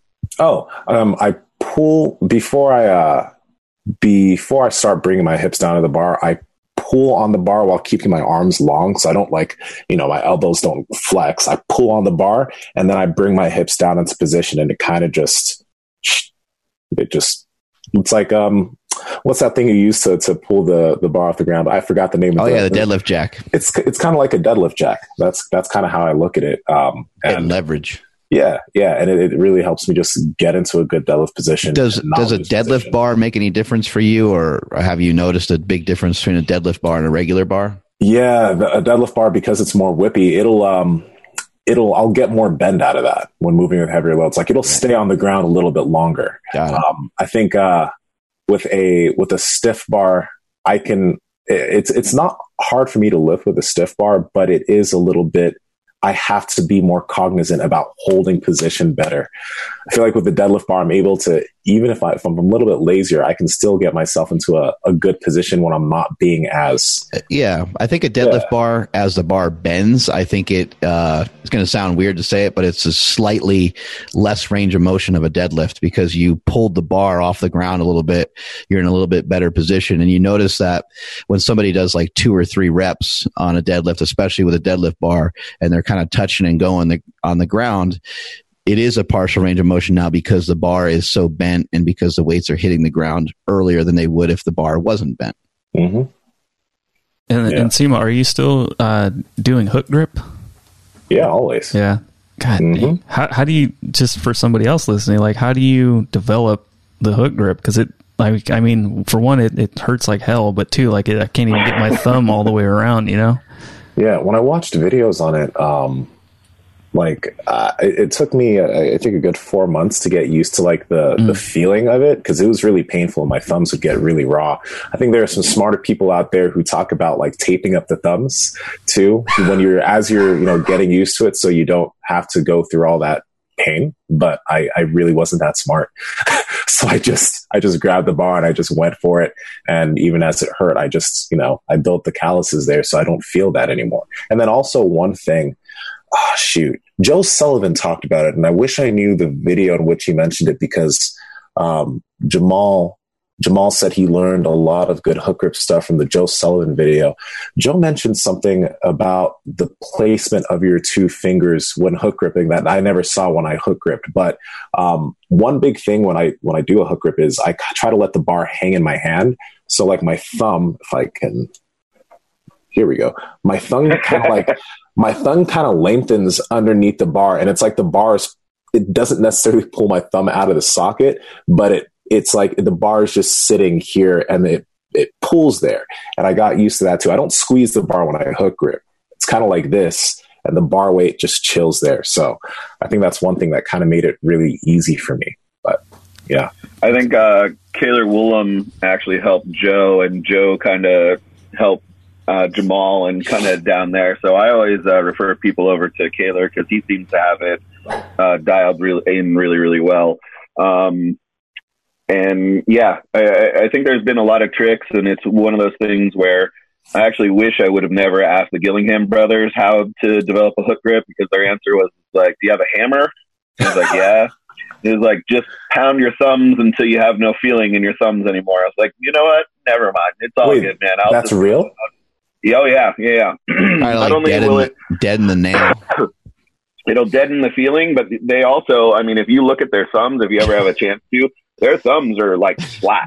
What the fuck? They're flat, but if you think about it, that's going to give you more area to kind of grab on, and it's going to make your hook grip better. But also, those guys' hands are twice the size of my hand. Okay. And I don't have, really small mitts myself. Those guys are just enormous people, so they really didn't need, to hammer their thumbs. It's one of those things where, that's a really, really old way of doing things. But I wish that, I had been able to kind of see a Kaylor video back in the day, because I think hook grip was is obviously something that can really be a benefit. And I remember Mark tried to go through it for a long time, and he had a hell of a time. Oh, brutal. He was just like, all I want to do is deadlift 630, and I'm going to call that a win. He did it after a couple of months, and then he was like, I'm never fucking doing that again.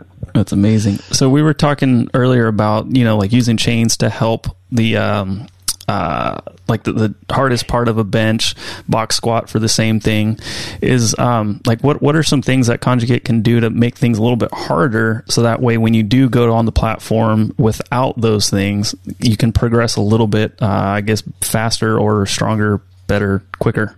That's I think the real benefit of the West Side stuff is you can pick some stuff that's really evil and just devastating. And, you see that programming from Jesse Burdick and you're like, oh my God, why is he making us do that? Because you could do a box squat onto like a 12-inch box and have like a 3-second pause, if you camping out on the box. And so that would be one way to make something harder, is to, try to have a pause in there, try to have, some sort of change in tempo.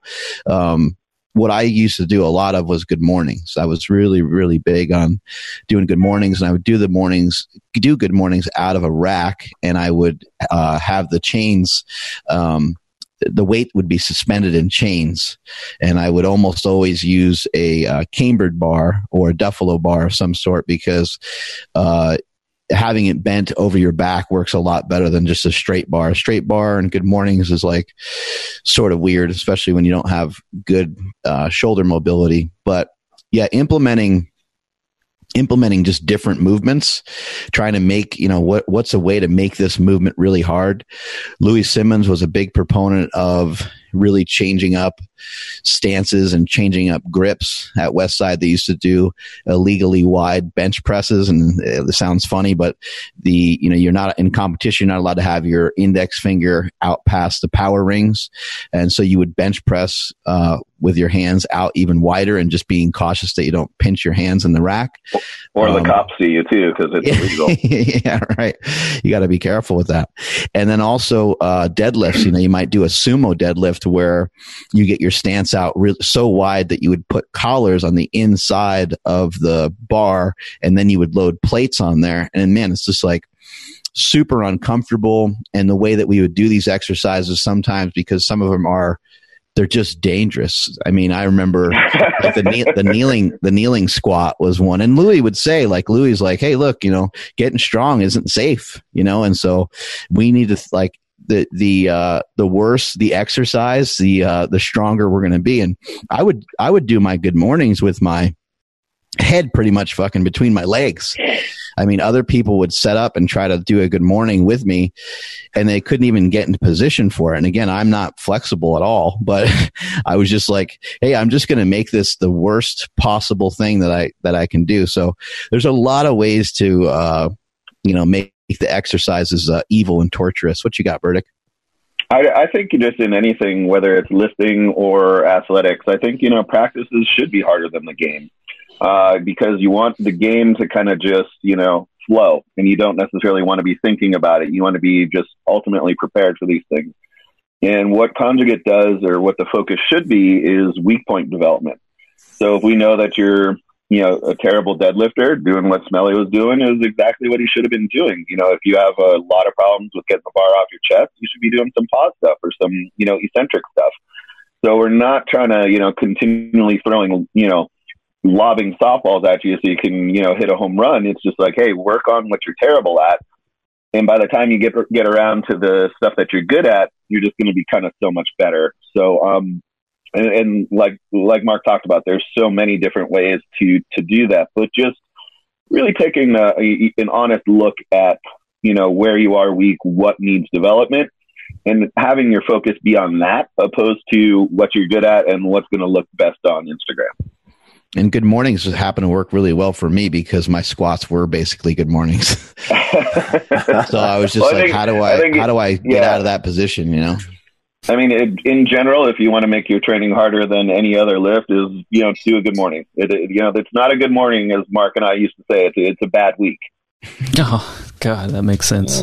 Yeah. What about, so you guys talked about Conjugate for athletes, but you guys didn't touch on bodybuilders. Can a bodybuilder utilize any of this?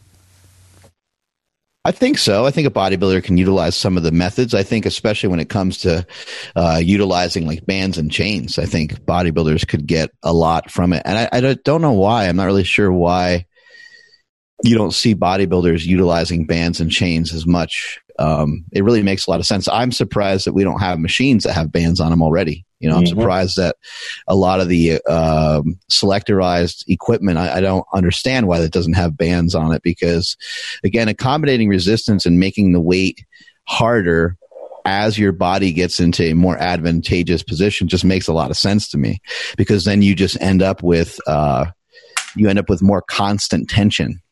So it would assist, some of the methods would assist bodybuilding. What wouldn't matter much for bodybuilding would be like the dynamic effort stuff. I don't think would matter as much, because, and also just trying to move explosively. A lot of times in powerlifting, we're trying to avoid having a lot of muscular tension and having any sort of like muscular fight with the weight.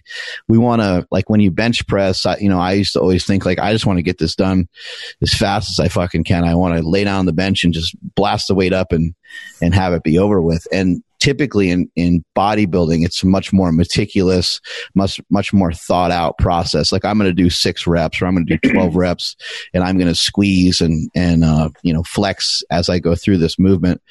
The West Side stuff does account for bodybuilding, though. They have, like, most of the training, actually, I would say the highest percentage of training is devoted to bodybuilding, or at least 50% of it is devoted to the repetition effort method, which is just basically bodybuilding techniques, sets and reps. Yeah, I would agree. I think, when Mark was talking there, I think bodybuilders want to really feel the weight through the movement and kind of make sure that the muscle activation is there.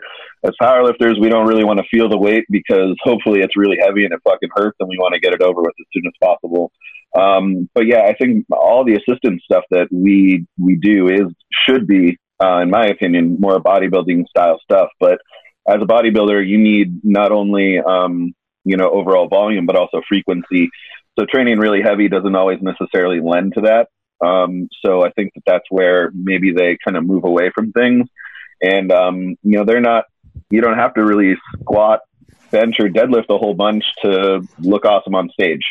I think it does help. And I think that's why someone like Stan, someone like Ronnie Coleman, and some of the other guys who actually do lift heavy, they have a different look than some of the other bodybuilders who are on stage with them. But that also kind of depends on what people are looking for, what the judges are looking for that year, or, kind of that point in time in bodybuilding. But you can always tell someone who is a heavier lifter, their muscle and their overall physique looks a little bit different.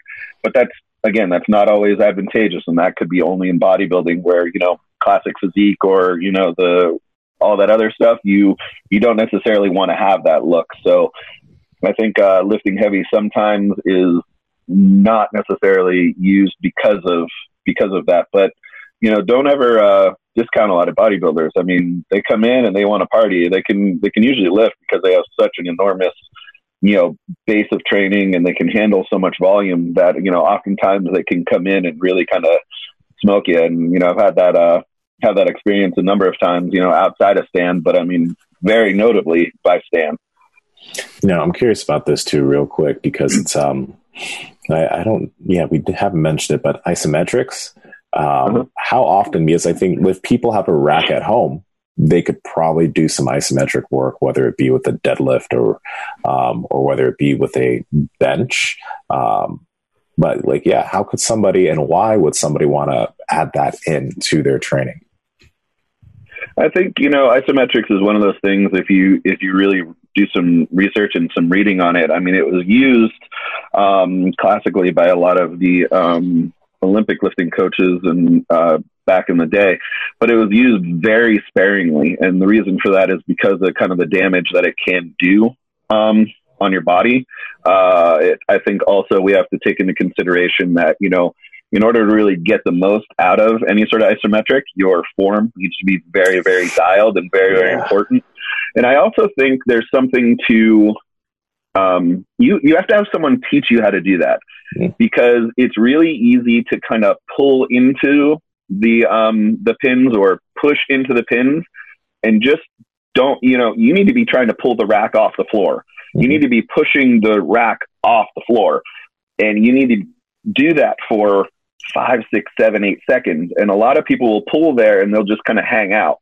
And I mean, you should be, it should be tearing, muscle off the bone, in order to get the effect that you do. So I don't think isometrics for a lot of people in kind of garage gyms or, kind of an individual setting is good, because the effort isn't there and you don't get a whole lot out of it, because people just don't understand what that feeling is like. I mean, we used to pull against, pins and the only reason we would stop is because we thought we tore something in our shoulders. That's how you get isometric benefit. And, you would just push into a pin until it would literally just fall on you, because you're just completely gassed out. So I just don't think people go there, and therefore they're not going to get, much out of the isometrics. Gotcha. And then like practicality, it's just not that practical. I know Josh Bryant recommends some of it, and he also has you sometimes doing like an isometric movement in between speed stuff. But Josh Bryant, he's got some great training techniques and some great methods. I would say that like if somebody wants to use some like holds and some different things during a training session, I would rather see people just throw in some pause work, but maybe throw it in some unconventional places. So rather than thinking of like, I'm going to use an isometric to get rid of this weak point because I have trouble locking out the bench, maybe, push the weight off your chest, get the weight maybe just a little bit above halfway, and then try to hold it for like a 3 count and then push through. I'd rather see people do stuff like that, because I think it's, as Burdick's mentioning, like the amount of force that you have to try to produce to get isometrics to work is difficult to really mimic. And it's also going to depend a ton on the individual. It's going to depend on what angle that you're on, because if you're trying to push into a weight that's like basically set up so you're just barely off your chest, you might not be able to produce any force, and that could be for multiple reasons. Maybe you're just not that flexible or just not that comfortable in that position, whereas as you go up higher, you might be able to apply more force to it and stuff. So there's just maybe too many factors in there to really mess with. And I would just encourage people, rather than maybe thinking of that, just think about things logically and say, where am I missing weights? Am I really having a hard time out of the hole? Well, if I have a hard time out of the hole in a squat, maybe I should just pause there for a while. Maybe as Chad Wesley Smith points out, spend more time in the positions that you suck at, and you'll probably end up being better at them. Yeah. What about? Yeah, I agree. I think tempo work and pause work can very easily get the same training effect that isometrics are trying to get, without the setup and kind of the know-how. So, I mean, it's a real cheap, easy way to do that. What about, I believe Jen Thompson, she'll load up a shit ton of weight, unrack it, hold it, and then re-rack it. So that's a great point, Andrew. That works really well. And that's different because, the weight is being like loaded onto her. She's getting the weight handed out to her. Even if she was to lift the weight off herself, there's still some movement going on with that. It would be similar to moving like, it'd be similar to walking out a squat. There's another movement that I wouldn't really consider like the same exactly, but like of the same vein is like top down deadlifts, which was used by some Finnish lifters for a long time, where they would barely move the weight like an inch. And as Burdick and I have been pointing out throughout the podcast, you're going to be you're strongest at holding weight at the top of the bench. You're strongest holding weight at the top of a deadlift. You're strongest, holding the weight on your back at the top of the squat. And so you could take advantage of these things by having weight handed out to you and doing some holds. So I'm glad that you brought that up, because you can also, walk out a squat. You can do this kind of bottom or top down deadlift where you unrack the weight and then bring it down under control. Somebody has to move pins out of the way, though, for you to be able to do that. You need a coordinated effort. You need you need a person lifting, and you need 2 people to pull the pins out from the rack to be able to make that one work. And I mean, this isn't, that what Jen's doing isn't new, and she's, and I mean, her husband and I have kind of talked about it. That's what Dr. Squat used to do way back when. He would just overload his squat and kind of take it out. It's something that a lot of people have used in their meet preps for a long, long time. And I think it's kind of that reverse band future method that Louis would always talk about as well. It's just getting the feel for that weight, and also getting a feel for a weight that you may not squat or you may not bench. It's just holding that. And it's also, I think this is Chad Ike's quote. It's just like, the worst part about a lift should be the setup. And how do you kind of emphasize being tight and getting solid underneath there? And it's like, what do you bench? I bench 400 pounds. Well, try and hold 500 pounds, and then you'll understand what a tight setup and a strong setup is. And you're like, oh, tight setup. Oh, okay, I understand now. So, I mean, I think it's a teaching tool, and I think it's an easy way to kind of overload things. And I think it's also kind of a mental thing. I've had some people, I think Tiny Tiff actually walked out like 430 pounds, and she's a 330 pound lifter at, 97 pounds. And, she was sitting there, shaking, going back and forth, trying to stay tight. And she's like, that's the worst thing I've ever done in my whole life. But then we dropped it back down and gave her, 90% and 300. And, she dunked it and came back up. She was like, holy shit, that was so easy. Yeah. So, I mean, there's definitely training effects, but again, we gotta, all these things work, but we got to figure out when they work best and what to precede and, follow it up with as well to really get the maximum thing out of it. I don't want people to go and start, walking out 120% of their squat and then trying to take 90%, every week, because that's just you're going to get hurt doing that. Yeah. Just flat period. We kind of talked about, it touched on the sled initially. A lot of people don't have sleds at home, but obviously, both of you guys are proponents of doing some sort of conditioning. So what do you think are like some good conditioning tools that people can grab, like kettlebells, etc.? What do you think are some good ones that they can grab to help them be conditioned for being a powerlifter? Anything. You don't even need a piece of equipment. Just go, especially for, general powerlifting, just go for a walk. But anything that you like. I mean, there's a lot of people from different backgrounds. I remember a guy who used to be a boxer, and he would always want to jump rope because that's just what he felt really good with doing, and he was used to it, and he knew he could kind of zone out and just kind of do his thing.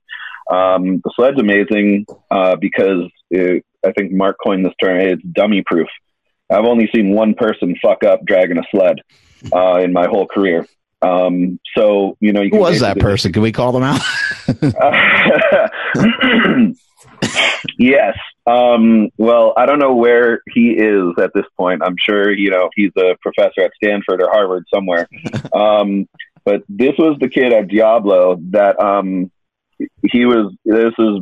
I don't want to really make fun of the kid, but I mean, he was the dumbest person I've ever met in my whole life. He would grab a sled and, you'd have to kind of click the sled on the carabiner and start dragging it. But oftentimes, because there's so many different things, click to the sled or whatever, you don't always have the dragging one. And he was a football player, and we were like, hey, go drag the sled and, go do your thing. It's like, okay. So he goes out there and he kind of walks past the garage door, and we walk past, and he just has the chain and it's dangling back there and it's not attached to a sled. And he walks past and he goes out there, and we're just like, hey, Derek. Like, yeah. Like, how's the sled drag? Good. Oh, God. Are you missing something? He's like, I don't think so. And I was like, look behind you. And he kind of looks, and he goes, oh. And I was like, okay. I mean, whoops. If you're going to drag a sled, go drag a sled. This is also the kid that, I think he pulled like 225 I think he pulled like over 200 pounds, but there was like a plate and then like a 10 and then a 25, and he was all fucked up. I was like, how much weight is on there? And he was just like, and he shrugged his shoulders and he goes, 200? I was like, no. And then he looked at it again and he went, 300? I was like, no. And he looked at it again and he goes, 4. I was like, I'm going to stop you there. So we actually created a math test for him to get into the gym. He had to pass a math test in order to get in here. And he called it, he said, Coach, I'm sorry, I'm not really good at plussing the circles on the stick. So think about that again. I'm not good at plussing the circles on the stick. Yeah. That's a sentence that you can only hear from someone who can fuck up a sled drag. Oh, God. Amazing. Yeah. He's definitely a math professor somewhere at this point. Back to the fat guy cardio. Another good one from Jesse was just to walk with some sort of weights, walk with a weighted vest, or, whatever way you can, maybe you can throw some books in a backpack or something like that and go for a walk. So I think just throw a hip circle on. I have people just walk, for long periods of time with the hip circle. You make people ride the bike. Oh, yeah, you make people ride their bike with the hip circle. Not your actual bike, but a stationary bike. Yeah, I don't know if I would tell you to do that. That would probably end very poorly. Yeah. When we were talking about overloading, weights, it instantly made me think of weight releasers. Those are a lot of fun. Do you guys have any of your favorite tools to use in the gym? Like a weight releaser or whatever? I like all that stuff. I like the bands. I like the chains. The weight releasers are fun. But they're not, again, you're trying to look at practicality, what's practical. The weight releasers work pretty good on a bench, and then they get kind of too weird on a squat, or it just gets to be not so safe. A weight releaser is just weights you put on the side, you put on the side of the bar, and then as you go to come down in a bench press, they come off. So it's adding, whatever amount of weight you want to put on there. You can put a 25 on there, or 45, or 10s. Just adds a little bit of weight to the bar. I think that's a pretty effective method. I've always liked it. It's not very popular. I don't really see a lot of other people messing around with it, but I've always personally liked, probably more so than the bands, is the chains, just because just kind of the dead weight feel to them, and they're great for other exercises. When we do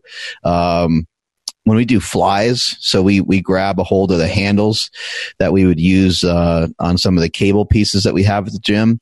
We use the handles, and we attach the chains to that. And we do flies or bench press or tricep extensions with that.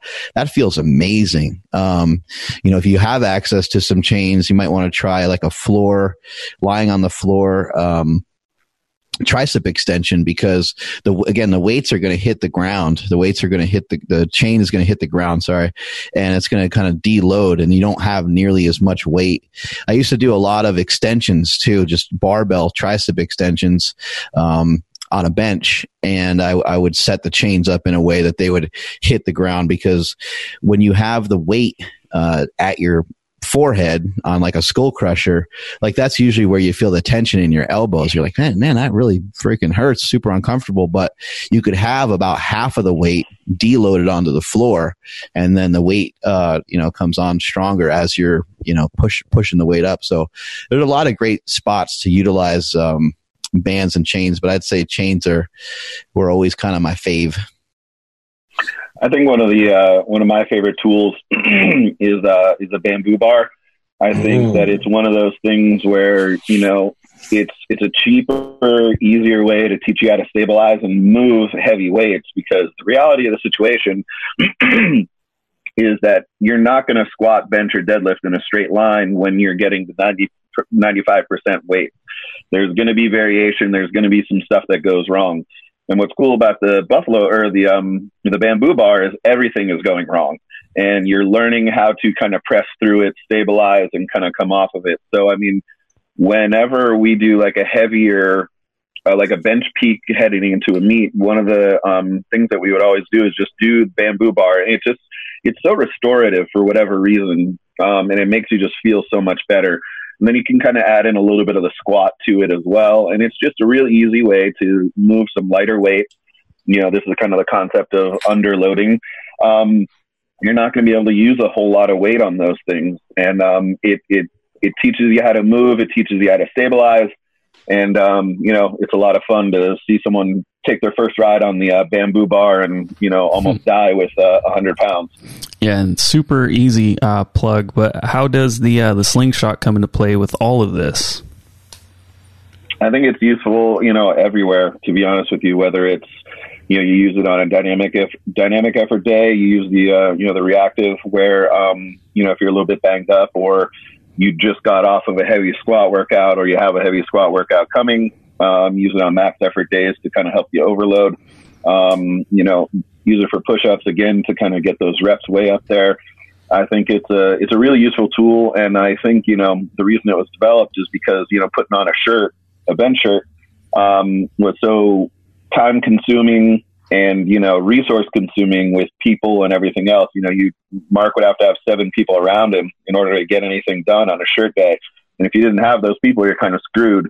Where in a slingshot, you can put it on yourself and, still move, 90% plus weights, maybe for multiple reps without, anyone necessarily needing to be there or needing to help a grown man get dressed. Yeah, and when it comes to like home gym setups, if you don't want to use bands, you don't have access to all that, you kind of have the same feeling with a slingshot, right? Yep. Yeah, and years ago, when I developed the slingshot, I have a video that's pretty much, I think it's like 10 years old because we're going on a 10-year anniversary, and I'm showing the slingshot, and then I have a bunch of other people in the slingshot in the video. Tim Ferriss is rocking the slingshot and messing around with it, having a lot of fun with it, and there's some other people in there. But I've told you guys, and Seema, Andrew, I've told many people before, I'm like, people have asked, like, hey, did people believe in your project? Did people believe in the slingshot? Was there anybody? And I used to say no. But I have video proof that my boy was behind me from day one, because my boy, Jesse Burdick, the second he tried it out, you were like, this thing's revolutionary. This thing's unbelievable. You were like into it. And, hopefully you were saying that just because you love me rather than it actually working. But I thought that was cool. When I watched the video, I was like, damn, there's my boy right behind me from day one. Well, for me, and, this isn't a shameless plug here, but it is, I was never really good at benching in a bench press shirt because I just couldn't get the feel right. I was, again, a longer limbed lifter, and bench press shirts are just not really meant for me. So I never really got the same feeling that the bench press, good shirted bench pressers would kind of talk about, like, oh, you get this pop, you get this. It's like, it just fucking hurts. And then I think I lock it out. That's like pretty much the extent of my bench press shirt knowledge at this point. I never really got the spring or pop. And then the first time I put on a slingshot, I was like, oh, I think I understand how bench press shirts are supposed to work now, because I understand that feeling. And it actually helped me become a better shirted bench presser, because I was like, okay, I understand what I'm looking for and where I need to put this, because in the shirt, you would need 100% plus in order to get that bar down to your chest. And if you get it wrong, you're fucked. In a slingshot, you can use it with 135 and really kind of dial in kind of that form, dial in your, movement pattern. So I think it just helped me understand how to bench press in a shirt, but also put me in a good bench press position to bench raw as well. And it was one of those things where I hated putting on a shirt because it took forever and it did nothing but hurt. My hands used to go numb. I would have to take the shirt off because my, forearms would go gray. So, I mean, I never had a really great sessions in a shirt because it was just nothing but, awful and pain for me. And the slingshot kind of helped me understand how to make that a little bit better, at least. Yeah, there's a lot of haters out there. And I mean, I remember being in a group of people where like, this thing is fucking stupid and, kind of moving on. But, they all came around whether they liked it or not. Also, as we were mentioning earlier with the box squat, I think if you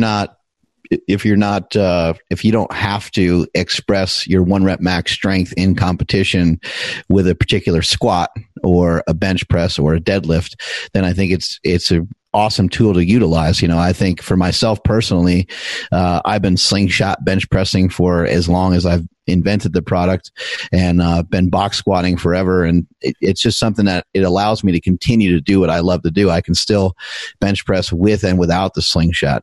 Never ran into any, major injuries that sidelined me, permanently from being able to do those things. Had had some tears and stuff, had some bumps and some bruises along the way. But if you're an athlete, I think the slingshot even makes more sense. And those same strength coaches I mentioned that implement box squatting, they all have slingshots in their repertoire as well. I think, if we really look at why everyone likes the box squat and the slingshot, is because it really teaches people without having to over teach them how to do a movement and do it correctly. And we know that the risk for injury is a lot lower. So anything that can make somebody's job easier like that, especially in, strength coach situation where you're going to have multiple athletes worth lots and lots of money, that those tools are always going to be invaluable. Jesse, when so many people have shoulder injuries and stuff too, so it works for that as well. When you program something for somebody, and you utilize the slingshot, do you write the program more for overloading or for more like reps and sets? I particularly use the slingshot mostly for overload. I always throw out the option if I get feedback like, hey, my shoulders are trashed, or, it just feels awful. Like, hey, why don't you throw in a reactive slingshot and kind of just get through this? Let's get your reps in, opposed to limiting range of motion by putting a board in, or, not bench pressing. I would rather people do, reactive. But I utilize all of the slingshots in kind of some of the max effort work. And this is going to sound completely nuts, but one of my favorite indicator lifts for a lot of my clients is going to be a slingshot bench press versus a full range slingshot bench press versus some bands. Over the past 5 or 6 years, when I really started to use that a lot, we found out that the bands and the slingshot almost cancel each other out, and you can almost bench press what your 1 rep maximum is. So it's a really cheap, easy way to kind of see where your bench is. Without necessarily, just having to do it one way or the other. It cuts down a little bit on the eccentric pain and really forces a lot of lockout. So I like to use it. And again, it's one of those things where I use it probably like once a month. It'll kind of be in there for the bench press, for the max effort bench press stuff. So I use it, pretty often.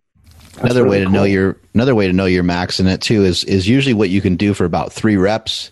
Yep. What you can do for a single, and that, like Jesse's gym and Jesse's people have been kind of the initial, some of the original testing ground, because I was like, well, I don't want to just test it out of my own people. Like that's kind of, if I'm only testing out of my own people, I'm going to be like, yeah, it increases your bench by 7,000%. Makes your dick bigger. It makes you look younger. Yeah. So Jesse's gym has been, they've been utilizing it for a long time, and I'm grateful for that. Cool. No shame in our game. For 15% off Slingshot, head over to markbellslingshot.com. At checkout, enter promo code PowerProject, and you get 15% off all the Slingshots, and you can buy all of them. The code is kind of endless. So, these guys know. Cheat code. Yeah, it's a cheat code. Yeah. Burdick, is that a crib behind you? Is that a crib? Yeah. Yeah. This MTV Cribs. Yeah, this was the office. It's now baby girl's room. So it's so full of shit. It's unbelievable. Is this baby going to be the same size as Tiny Tiff when it comes out? Very, very, very likely. Yes. And she's got clothes until she's 2 years old in the closet over here. If you can see, there's so much stuff. She has more. Oh, I see. Diapers and everything all ready to go. It's amazing. She has more stuff than I do at this point. What's the name? We're still fighting about that. I wanted initially Johnny Karate, but that got nixed pretty early on. So we're still trying to figure that out. Man, it's gonna be tough. Yeah, little baby Mark running around. How about Smelly? Smelly's a pretty good name. I'll throw it out there, man. How about Baby Yoda? Well, not baby, but just Yoda. Oh yeah, a kid named Yoda would be dope. Yeah, I mean that'd be just amazing. Baby Yoda. I don't think Katie would be a fan of that. No, see that's the thing. If it was me, then yeah, we could really party. But yeah, we got to run it past Katie, and she doesn't think we're as funny as we think we are. What a hater. I know. Is your gym? You guys are back and going a little bit, right, or not yet? Yeah, it's, couple of really small steps forward and kind of hanging out. We were supposed to be able to take a couple more steps forward this week and next week, and that's kind of been put on a little bit of a pause. So, I mean, we're able to get back into the gym in certain capacities, but not completely full bore quite yet. So we're still waiting for the okay to do more, but at this point we're still operating and able to do about 80% of what we would like to. So I mean, how's that been for you? Because I know you were pretty bummed that you weren't able to see and help all the people that you were helping all the time. Yeah, it's been great to see everybody and kind of just be able to check in. It's been really depressing to see everybody come in and be operating at like 60% of what they were. And I think everyone is really excited to come back, and then they get a bar and their hands are on their back and they're like, holy shit. It's like, just take your time and, let's just build up. Let's just be happy to be here, happy to move around. I think it's been, something that we talked about. I think something that was discounted by the powers that be. The gym is an amazing place for, mental health. And I think, just having people back for the last couple of weeks is brighten people's moods up, really help them kind of, get a little bit more of a focus and start to dial in their lives a little bit better, just by being able to move and be in the gym. And it's been awesome to just be able to have somewhere to go even and get to see some of my friends. Cool. Hey, thank you so much for today, and enjoy the rest of your day, and hopefully I'll see you in a couple days. Absolutely. My pleasure, guys. Thanks for having me, as always. Thanks a lot. Yeah, bud. Thank you, See Justin. That was fun. That was fun. Learned a lot. He's got a baby on the way. Yeah, that's crazy. Yeah. Some wild stuff. Yeah, I think we got through a lot of good stuff with the conjugate system. Again, Jesse gave a really good breakdown of what it is exactly. If people are looking for some resources, you want to, follow up this podcast and you want to maybe dive into it a little bit more. Jim Wendler wrote a book called 531. And Jim Wendler's written a lot of articles on the West Side Method. Look up anything from Louis Simmons. He's written tons of books on his own method, obviously, the West Side Method. And also there is a article called Periodization Bible Part 1 and 2, which is written by Dave Tate. And it's just a summary of everything that the West Side Barbell System is and how to do it and all that stuff. So I think we covered it. I think we hammered it pretty good. We talked about the max effort work, the dynamic effort work, the repetition effort method. You're going to, do a heavy lower body workout once a week, a heavy upper body once a week, and you're also going to follow up those workouts with speed work for both the upper body and the lower body. And then mixed in after your main movement of the day, your main intent of the day, that's where you're going to throw in all the bodybuilding stuff, all the accessory assistance, weak point training type of thing. So I thought it worked out pretty good. Yeah, I think. Not I think, but Louis Simmons. I think it's called West Side Barbell Book of Methods. That's for sale, and it's extensive and it goes deep. And he wrote it, so if you want to get it from the source, it's there online. You could purchase it. 100%. Yeah, buddy. Awesome. You guys ready to get out of here? Ready to get on out of here. Thank you, everybody, for checking out today's episode. Thank you to Piedmontese for sponsoring this episode. For more information on them and the Slingshot, which is at markbellslingshot.com, we talked a lot about it today. Check the YouTube description, Facebook description, and podcast show notes. Please make sure you're following the podcast at Mark Bell's Power Project on Instagram, at MB Power Project on TikTok and Twitter. My Instagram is at I am Andrew Z. And Seema, where you at? And Seema Enyang on Instagram and YouTube, and Seema Yin Yang on TikTok and Twitter. Mark? I'm at Mark Spelly Bell. Strength is never a weakness. Weakness is never a strength. Catch y'all later.